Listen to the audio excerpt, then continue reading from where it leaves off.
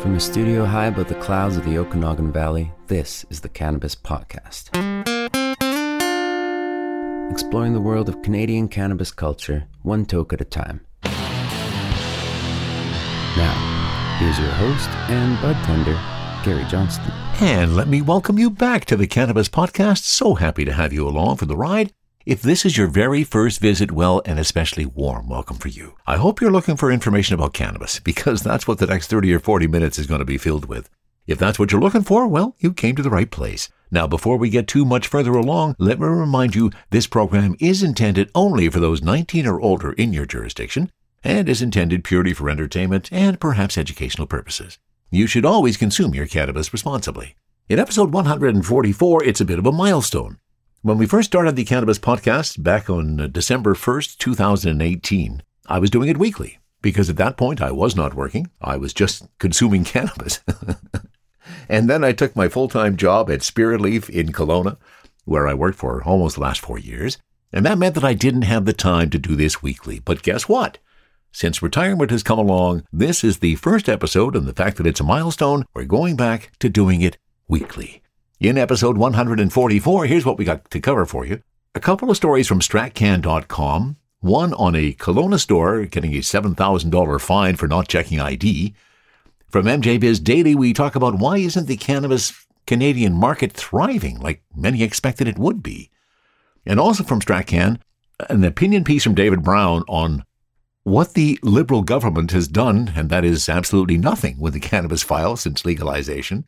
And there is a new study that shows that there has been no significant change in use or disorder post-legalization, like many were suspecting there would be. And a new site that has come up that we'll be talking to one of the people responsible for it in the next episode of the Cannabis Podcast, and that's a site called weedoutmisinformation.ca. And I'm really happy to see this initiative underway. We'll talk a little bit more about that as well.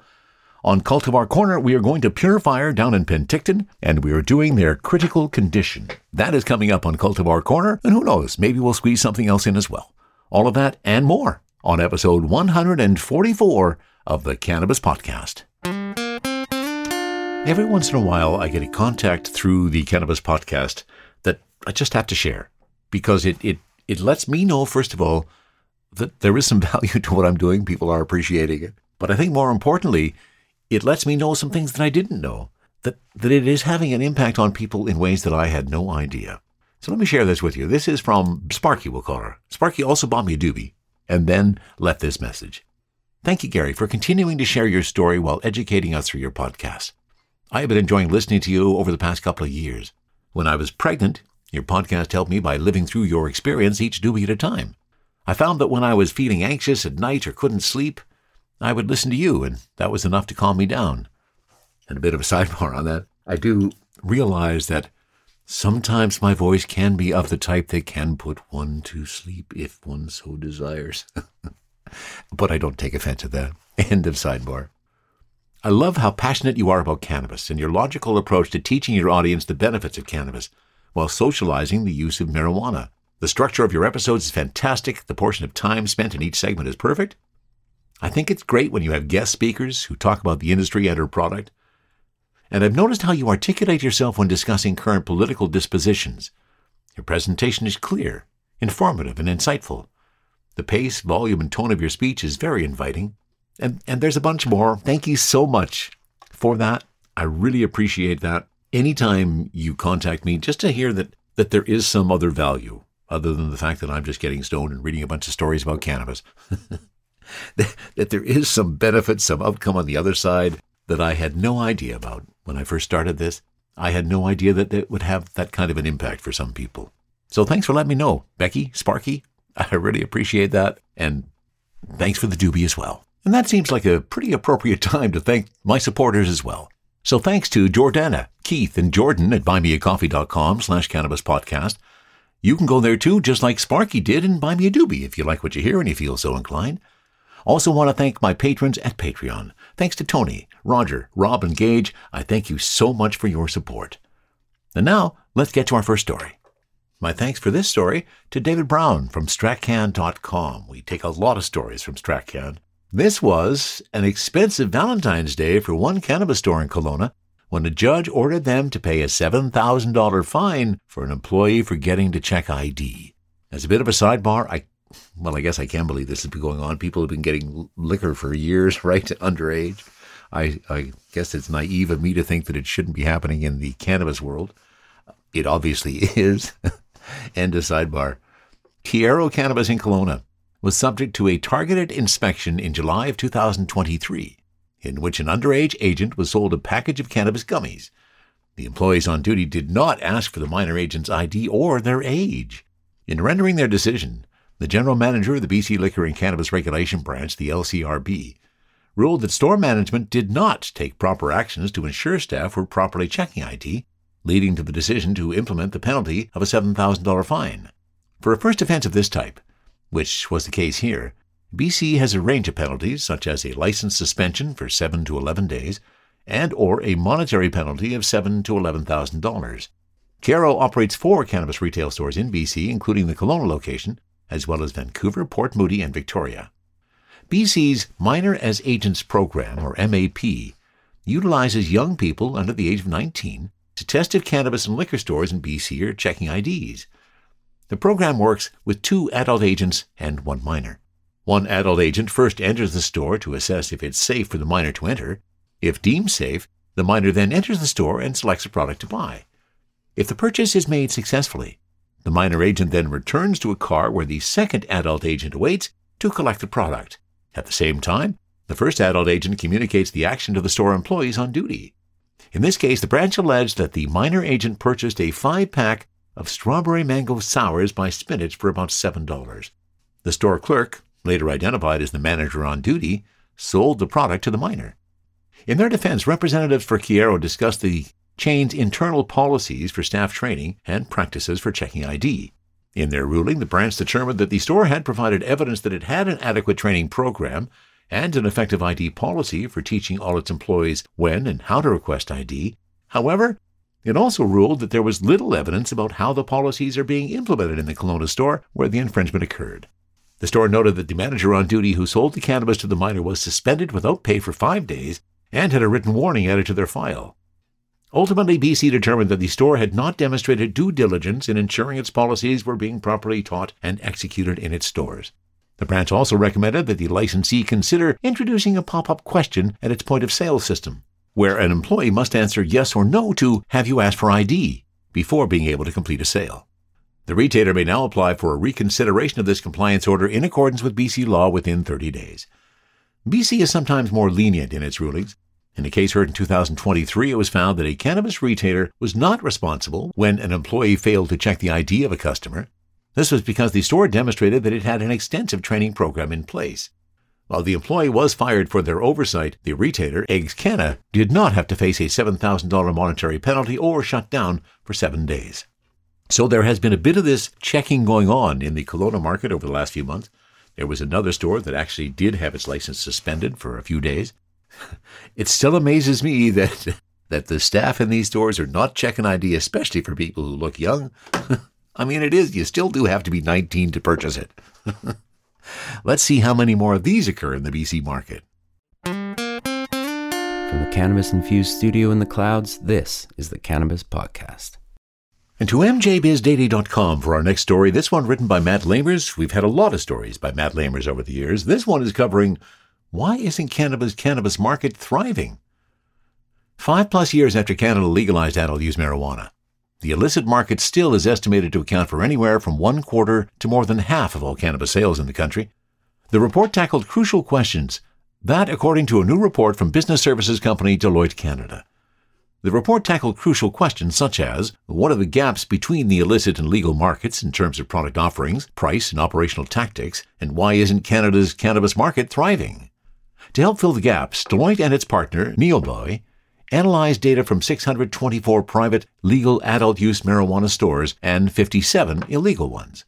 The 2 biggest takeaways for me are price convergence and how brazen the illicit websites are. Christopher McGrath, Deloitte Canada's senior manager and author of the report, told MJBiz Daily in a phone interview. Illicit websites offered almost twice as many products as legal competitors did, the analysis also found. Regulated recreational stores had an average of 538 stock-keeping units per store, which illicit operators had an average SKU count of 918. The illicit market has an enormous competitive advantage because they're not faced with the same regulations. They can flex and adapt on price easily. Their production is simple and cheap, and they can use pesticides, McGrath said. He suggested the upcoming Cannabis Act review, which is required to be released by the end of March, presents an opportunity to address issues facing the industry. Well, MJ Biz Daily asked 6 experts from across the country to answer the question, why isn't Canada's cannabis market thriving? Bina Goldberg, CEO of Organigram Holdings in Toronto, said, in today's challenged industry, many LPs are struggling. Profitability seems to be out of reach, and in many cases, these businesses are faced with tough choices. Pay suppliers, pay the bills, pay employees, or pay their excise duties. For the large number of cannabis companies in arrears, excise duties fall to the bottom of the payables list, and with good reason. For several years now, the Canada Revenue Agency, CRA, has not been enforcing excise collection. The problem is that this creates an unfair playing field for those competing in the space. Excise duties collected from the provincial wholesalers but not remitted to CRA are being used as a source of funding. In essence, improperly using the Canadian government as a financing vehicle. The result is that these LPs now have an advantage over producers who are diligently paying their taxes on time, such as Organigram, as those in arrears are essentially able to use excise payables as cash flow. From a tax policy standpoint, applying consistent penalties, payment plans, and enforcement when it comes to excise is critical to enabling the industry to consolidate as it should, which will inevitably support a thriving legal market. Julia Cameron, Vice President of Communications, Pure Sun Farms, Vancouver.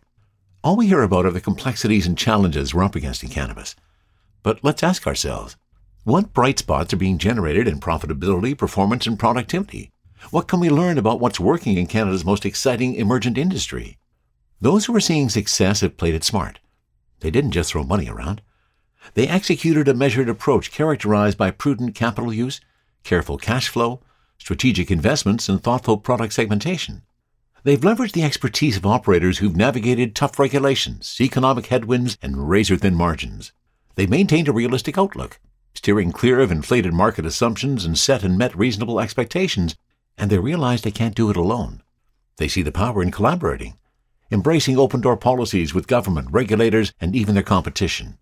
This is what we need to think about as we work to create thriving businesses in cannabis. Tamara Lovey, Chief Business Officer, Rose Life Science, and Board Treasurer of Cannabis Council of Canada. It's a matter of expectations. About 5 years ago, before legalization, the assumption was that the legal market size would be around $10 billion Canadian. Investments were made with this assumption. The issue is, we're just a little over halfway there. Although the legal market continues to grow year over year, for those who originally heavily invested with an assumption we would already be at $10 billion Canadian, their business model is not sustainable. Yes, excise tax is eating a disproportionate amount from licensed producers' profit and loss statements. It should have represented about 10% of gross sales. Instead, it's around 30%, which doesn't leave much for LPs to operate, to comply with regulations, to compete with illicit market pricing, or to reinvest. This has forced LPs to get creative in driving efficiencies to be profitable. Many are barely surviving, leaving room for the illicit market to thrive.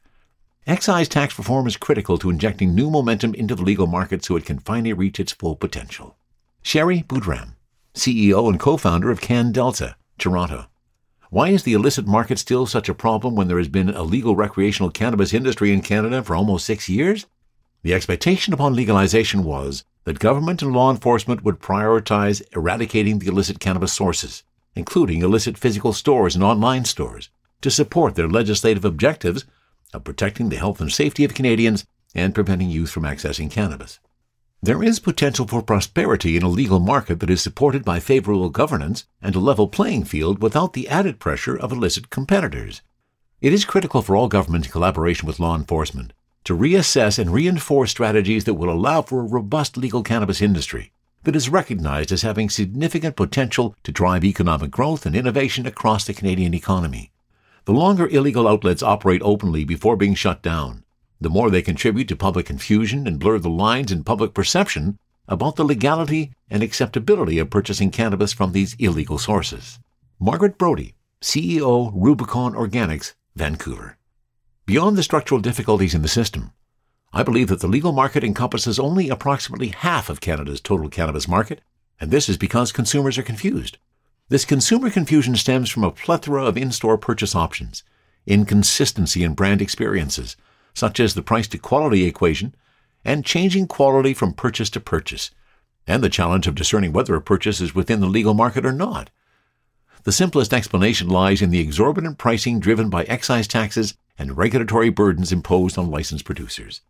And finally, Trina Fraser, partner of Brazeau Cellar Law in Ottawa. While many criticize Bill C-45, the Cannabis Act, as being rushed, government maintained that record levels of illicit cannabis use meant we did not have the luxury of time. We boldly forged ahead, knowing that refinements would be needed. But we have now lost the sense of urgency that created the Cannabis Act in the first place. As industry is pleading for financial and regulatory reforms to preserve the vision of a sustainable, regulated cannabis industry, opposition is grounded in demands for evidence that simply doesn't exist, given the novelty of Canada's approach. This didn't stop us from passing the Cannabis Act into law, and it shouldn't stop us from improving it. While we shouldn't be reckless, and we should continue to carefully monitor public health outcomes, we cannot allow data gaps to paralyze us from making reasonable, incremental changes that will further displace the illicit market. And what's your answer to that question? Why is the legal cannabis market not thriving as we all thought it would? 6 years into the play? I'd love to hear your thoughts on this topic too. If you have some, send them to info@cannabispodcast.com. THC, CBD, terpene profiles, what's in me? Oh, please explain to me. Cultivar Corner, Cultivar Corner, oh yeah. Cultivar Corner, please explain this stuff to me. And it's really quite striking when you have the microphone faced the right way, how much better it sounds. I wasn't stoned. First thing in the morning, I woke up, I sat down in the studio, a newly refined studio, so things are a little bit different. I had been doing some other stuff with the microphone. I pulled it over, I started recording Cultivar Corner, and then I realized, why is it so low? So let me start again. This is Cultivar Corner today. We are heading down to Penticton for Pure Fire Cannabis and their critical condition.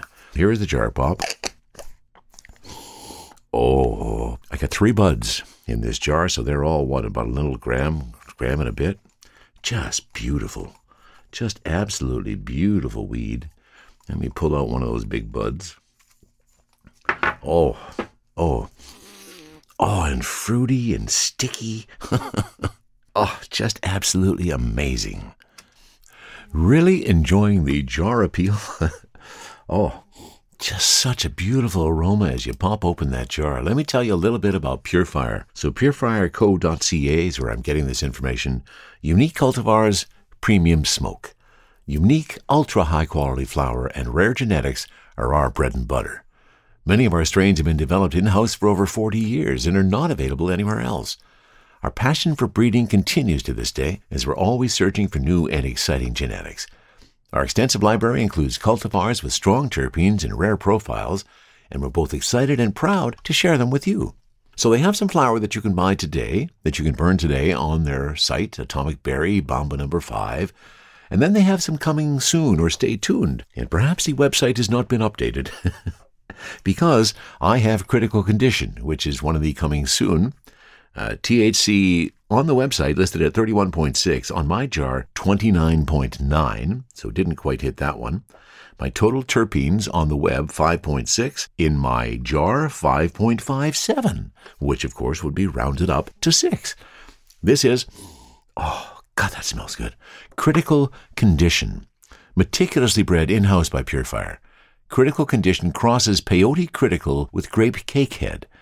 Selected from Jungle Boy's Grape Cakehead seeds, males were merged with Peyote Critical Pheno hunted from BC Smokehouse, resulting in a strain which flaunts plump, deep purple and dark blue buds, adorned with vivid green highlights. Accented with tangerine pistils and draped in crystal trichomes, its bouquet releases an enchanting blend of earthy sweetness with subtle clove nuances. And there is the definition I've been looking for. Definitely that earthy sweetness. God, that smells good. And the subtle clove nuances, a hint of spice that you're picking up on the end of it. Really, really quite impressed. Perhaps this is not the best plan. As you know, when I do Cultivar Corners, they're done first thing in the morning, so I get a fresh crack at my endocannabinoid system being raw and unused. Well, today, This is indicated as a fairly heavy indica, so this could be a nap day for me. I've got it all ready. Oh, the flower is just beautiful, and as I was pulling that out, my goodness, sticky, sticky, sticky. Like it just got so sticky on my fingers as I was breaking it up. And nothing feels better than a really sticky weed as you're rolling it up. So let's have a taste. This is Pure Fire, critical condition, 29.9% THC, 5.6% terps.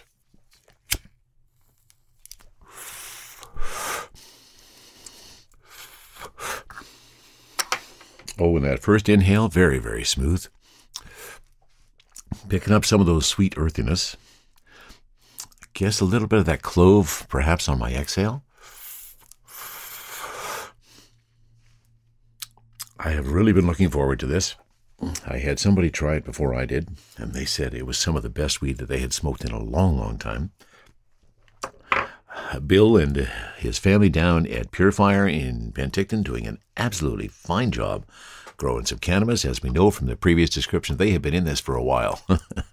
And they have been running some rare genetics for a while. And the end result, pretty impressive. Some other strains coming up. We'll see if we can check those out when they get there. But critical condition, the one we're dealing with now, so far on the joint, really nice and smooth. Oh, yeah. And now we move to the Arizer Air Max. Let's have a taste. Oh, my goodness sakes. And that subtle, earthy sweetness becomes much more bountiful when you pull up the vaporizer. Oh, and here come the happy eyes.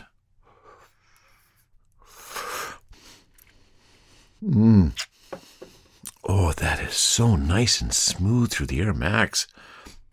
Oh, that's delicious.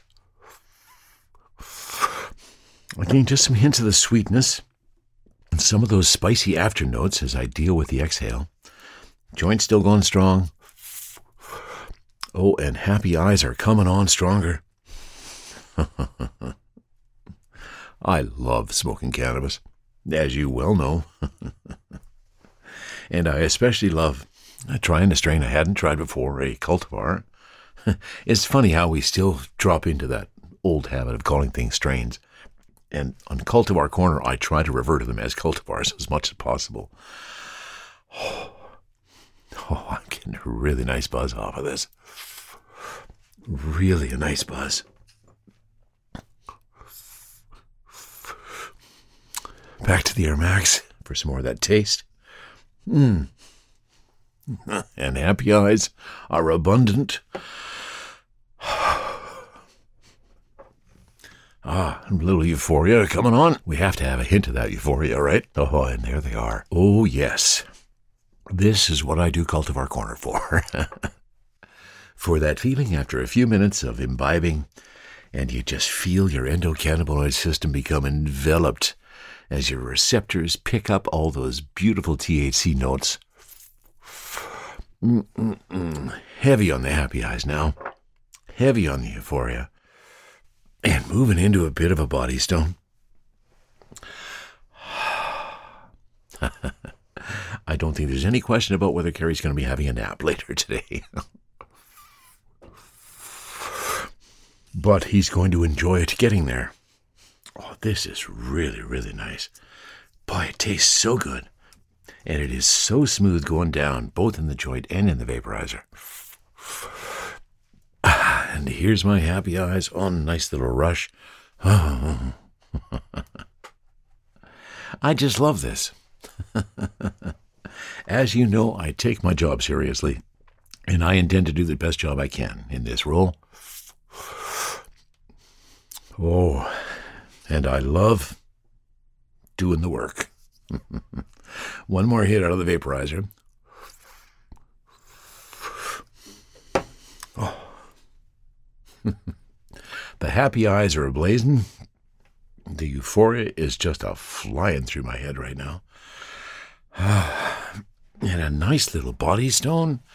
Oh, this is really sweet. I somehow knew I was going to enjoy some critical condition. I wouldn't say I'm in critical condition, but I'm definitely pretty high. And I expect that to just get a bit deeper as this rolls around in my endocannabinoid system. Another successful trip down the Okanagan Valley to Penticton, where we stopped at Pure Fire Cannabis and had a taste of their critical condition, their indica-dominant 29.9% THC, 5.5% terps, and a really nice high.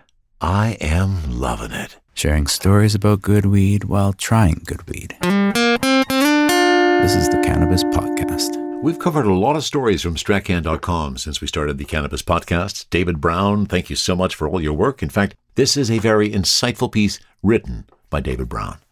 Cannabis legalization was one of the crown jewels of Trudeau's Liberal Party of Canada, arguably helping to catapult the party to a majority government in 2015. The move to legalize was a bold one, positioning Canada as a leader in an evolving global landscape at a time when public support for the issue was still relatively divided. However, since cannabis was formally legalized in Canada in 2018, Trudeau and his federal Liberals have been almost entirely absent from the file. This is despite comments Trudeau made at a town hall meeting in March of 2023 that it may be time for the government to look at how they support to the sector more. On one hand, Trudeau and the Liberals not only avoiding the subject of cannabis legalization, but also the sector in general makes sense. Supporting the legal industry isn't as simple as supporting legalization as a concept. And many conservative voters still hate all things weed. But at the same time, those who supported the concept of legalization don't necessarily support the current model, and public perception of the industry is informed by media coverage focusing on large, publicly traded companies with high-paid C-suite executives. In addition, Trudeau was always very clear that the goals of legalization were based on public health and safety, not economic growth. However, for legalization to be successful, it must be a viable private business sector. For many cannabis companies in Canada, from producers to retailers and all steps in between, being able to keep the lights on and make payroll is challenging, especially in such a highly regulated and taxed sector. The federal excise tax alone can eat into 30% or more of a cannabis producer's profits, something the industry has been loudly pointing out to anyone who will listen for years. Trudeau even said in the past that applying too much tax to cannabis will undermine the viability of the sector, driving people back to the black market similar to what we've seen with tobacco. The fact is that if you tax it too much, as we saw with cigarettes, you end up with driving things towards a black market, which will not keep Canadians safe, particularly young Canadians, he said in 2015. However, since Canada finally legalized, with the first cannabis being sold on October 17, 2018, Trudeau and the federal Liberals have been essentially MIA on the file. Industry concerns about burdensome regulations and excessive levels of taxation are largely ignored. While the effort to establish a regulated industry was successful, an increasing number of Canadian businesses are failing, and the health of the industry itself is at stake. Rather than taking a victory lap on what was once one of the crowning policy proposals for the party, it's now the forgotten toy at the bottom of the chest. Trudeau seems to have forgotten about cannabis almost entirely. Nearly a year ago, Trudeau told the owner of a cannabis business in Newfoundland, who expressed many of these very concerns, that it was time for the federal government to look beyond the immediate public health and safety goals of legalization and see what the government can do to make sure that this is a beneficial industry. There is a little more clarity about how the industry is evolving, and it's easy to say 10 years from now, 50 years from now, it will be great, he continued. Right now, you're in the industry, you have payroll you're trying to make, you're trying to support people. We want to try and get there for you as well. But this was done not because we were going to create jobs with it, although we knew that would happen. It was done out of a public health and justice approach. But hopefully we're going to be able to catch up and be supportive of the real positive industry that it has become. Well, Mr. Trudeau? That's how David Brown finishes the article. Excellent job, David. Great thoughts on that. And you're absolutely right. They have been really missing in action on this file ever since legalization. It's like we have been shouting to the wind and nobody has been paying attention. Let's hope that changes sometime soon. Exploring the world of Canadian cannabis culture, one toke at a time. This is the Cannabis Podcast. I was contacted this week by Daniel Baer, who is a researcher at Humber College in Toronto, who has been studying cannabis for 20 years. In fact, you will hear a lot more from Daniel. He's going to be my guest on the next episode of the Cannabis Podcast. And one of the things we're going to be talking about is a new page that Humber has put out called Weed Out Information. It's a great resource, and I think it's only going to get better. Let me give you just a sample of what's happened or what happens on this Weed Out Information page. Have you consumed too much cannabis? Well, here are some things you should know about that. They have a whole bunch of cannabis information. For example, I've just clicked on cannabis info. Can your setting and place affect your cannabis high? How to achieve your desired high? What are the different reasons for consuming cannabis? What's the most common form of cannabis consumption? Let's check that one out. So 74% of cannabis consumption is in the form of dried bud. It can be purchased legally from local dispensaries across Canada in various strains and potencies. Dried cannabis is mainly consumed via smoking methods such as bongs, joints, and pipes, or more minimally harmful methods such as vaporizers. Smoking cannabis presents few respiratory risks for infrequent consumers, but if you are consuming smoke products frequently, you may want to consider alternative methods. A dry herb vaporizer will still allow you to consume flower, have quick onset, and enjoy the taste of good cannabis, but ensures there are fewer combusted materials entering the lungs. From my initial observation of this site, looks like it's very cool. Great information there, and their intent is just to expand that. They'll be doing further surveys, and that's one of the things that Daniel Baer and I will be talking about when he joins us on the next edition of the Cannabis Podcast. So if you want to check it out in advance, you'll find the link where all the links are with the Cannabis Podcast. You can go to weedoutmisinformation.ca for more. And we go to Strachan.com for our next story, which is kind of validating what many of us thought when cannabis was legalized. A new cannabis study is showing no significant change in rates of use disorder post-legalization. Despite fears that legalizing cannabis would lead to troubling increases in problematic cannabis use, a new study is once again showing these concerns were overhyped. Anyone who's around post-2015, from the toaster bud affair to the hysteria following Canadian Senator Nicole Eaton's revelation that 5 grams of cannabis is equivalent to 4 tokes, is well aware that a certain subset of Canadian politics has been staunchly afraid that the only possible outcome of recreational legalization could be widespread reefer madness and the full-blown undermining of any semblance of cultural and or economic normalcy that had been retained from the post-war boom, when everything was perfect for 15 or so years, and only degenerate criminals partook in the devil's lettuce. Despite this hyperbole, as with any movement of great effect, there were an array of reasonable concerns surrounding legalization from rational parties, and now that recreational legalization has been demonstrating its effect for some time in many jurisdictions, researchers have some solid data to work with in analyzing the validity of these concerns. Earlier this month, a new study from researchers at the Universities of Waterloo and Toronto examined one of these reasonable concerns, that of increased cannabis use disorder. For the purposes of this study, the presence of use disorder was determined using the Diagnostic and Statistical Manual of Mental Disorders criteria for cannabis dependence and abuse, the Cannabis Use Disorder Identification Test Revised, and the World Health Organization Alcohol, Smoking, and Substance Involving Screening Test, with researchers noting that these scales typically assess a combination of frequent use as well as negative consequences on employment, social relationships, and health. The study also notes that in terms of non-problematic use, the number of people who had used cannabis once in the last month, last 3 months, or last 12 months did increase. But was this also indicative of an increase in problematic use? The short answer is no. The long answer is also no. Researchers screened groups of people of varying ages for problematic cannabis use in 2018, 19, and 20.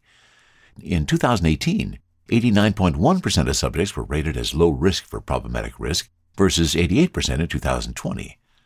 Researchers concluded that overall, in the initial period following legalization in Canada, levels of problematic use have changed very little at the population level. According to this conclusion, researchers noted that modest differences in problematic use risk scores were observed based on various socio-economic indicators as well as race or ethnicity, indicating that future research should continue to monitor the prevalence of problematic cannabis use indicators, keeping these factors in mind to ensure that any potential drawbacks of legalization are not disproportionately impacting marginalized populations. In the past, other studies have arrived at similar conclusions. This study from October of last year concluded that while cannabis legalization in Canada was associated with greater perception of cannabis harm among young people, it was also easier access. This indicates that harm reduction messaging is having the desired effect, while ease of access to a regulated supply is ensuring that those who choose to partake aren't putting themselves at mortal risk by doing so. Also in 2021, the Journal of the American Medical Association published a survey of about 830,000 Americans. that showed cannabis use did not increase in any significant way following legalization in any of the states that had chosen to do so at that point. So while the widespread recreational legalization of cannabis has certainly increased access, availability, and safety, at present it does not seem that this has precipitated the kinds of doomsday scenario that conservative Senators Gladue and Eaton raised alarm bells over back in the early days, or even anything resembling them. And this was not hard to predict.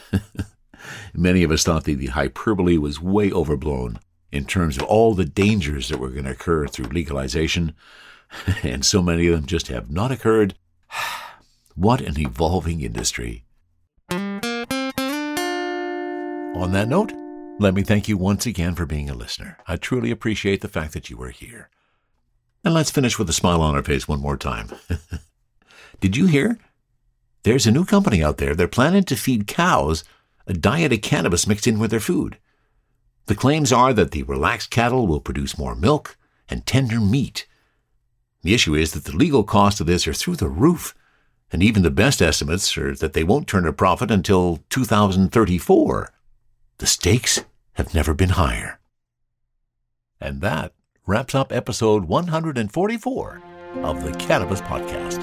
From the Cannabis Infused Studio, high above the Okanagan Valley, this was the Cannabis Podcast.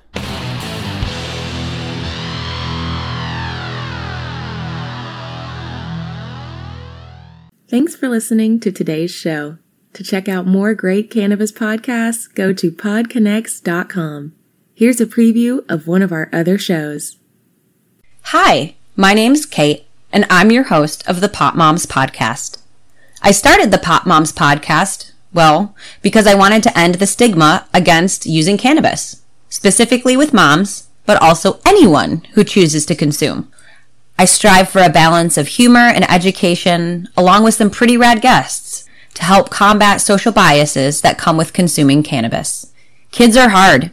Join me for regular podcast episodes packed with parenting hacks, real-life stories, and of course, my favorite cannabis products. The days are long, but the years are short. So roll another J and take a deep breath. Keep blazing and stay amazing.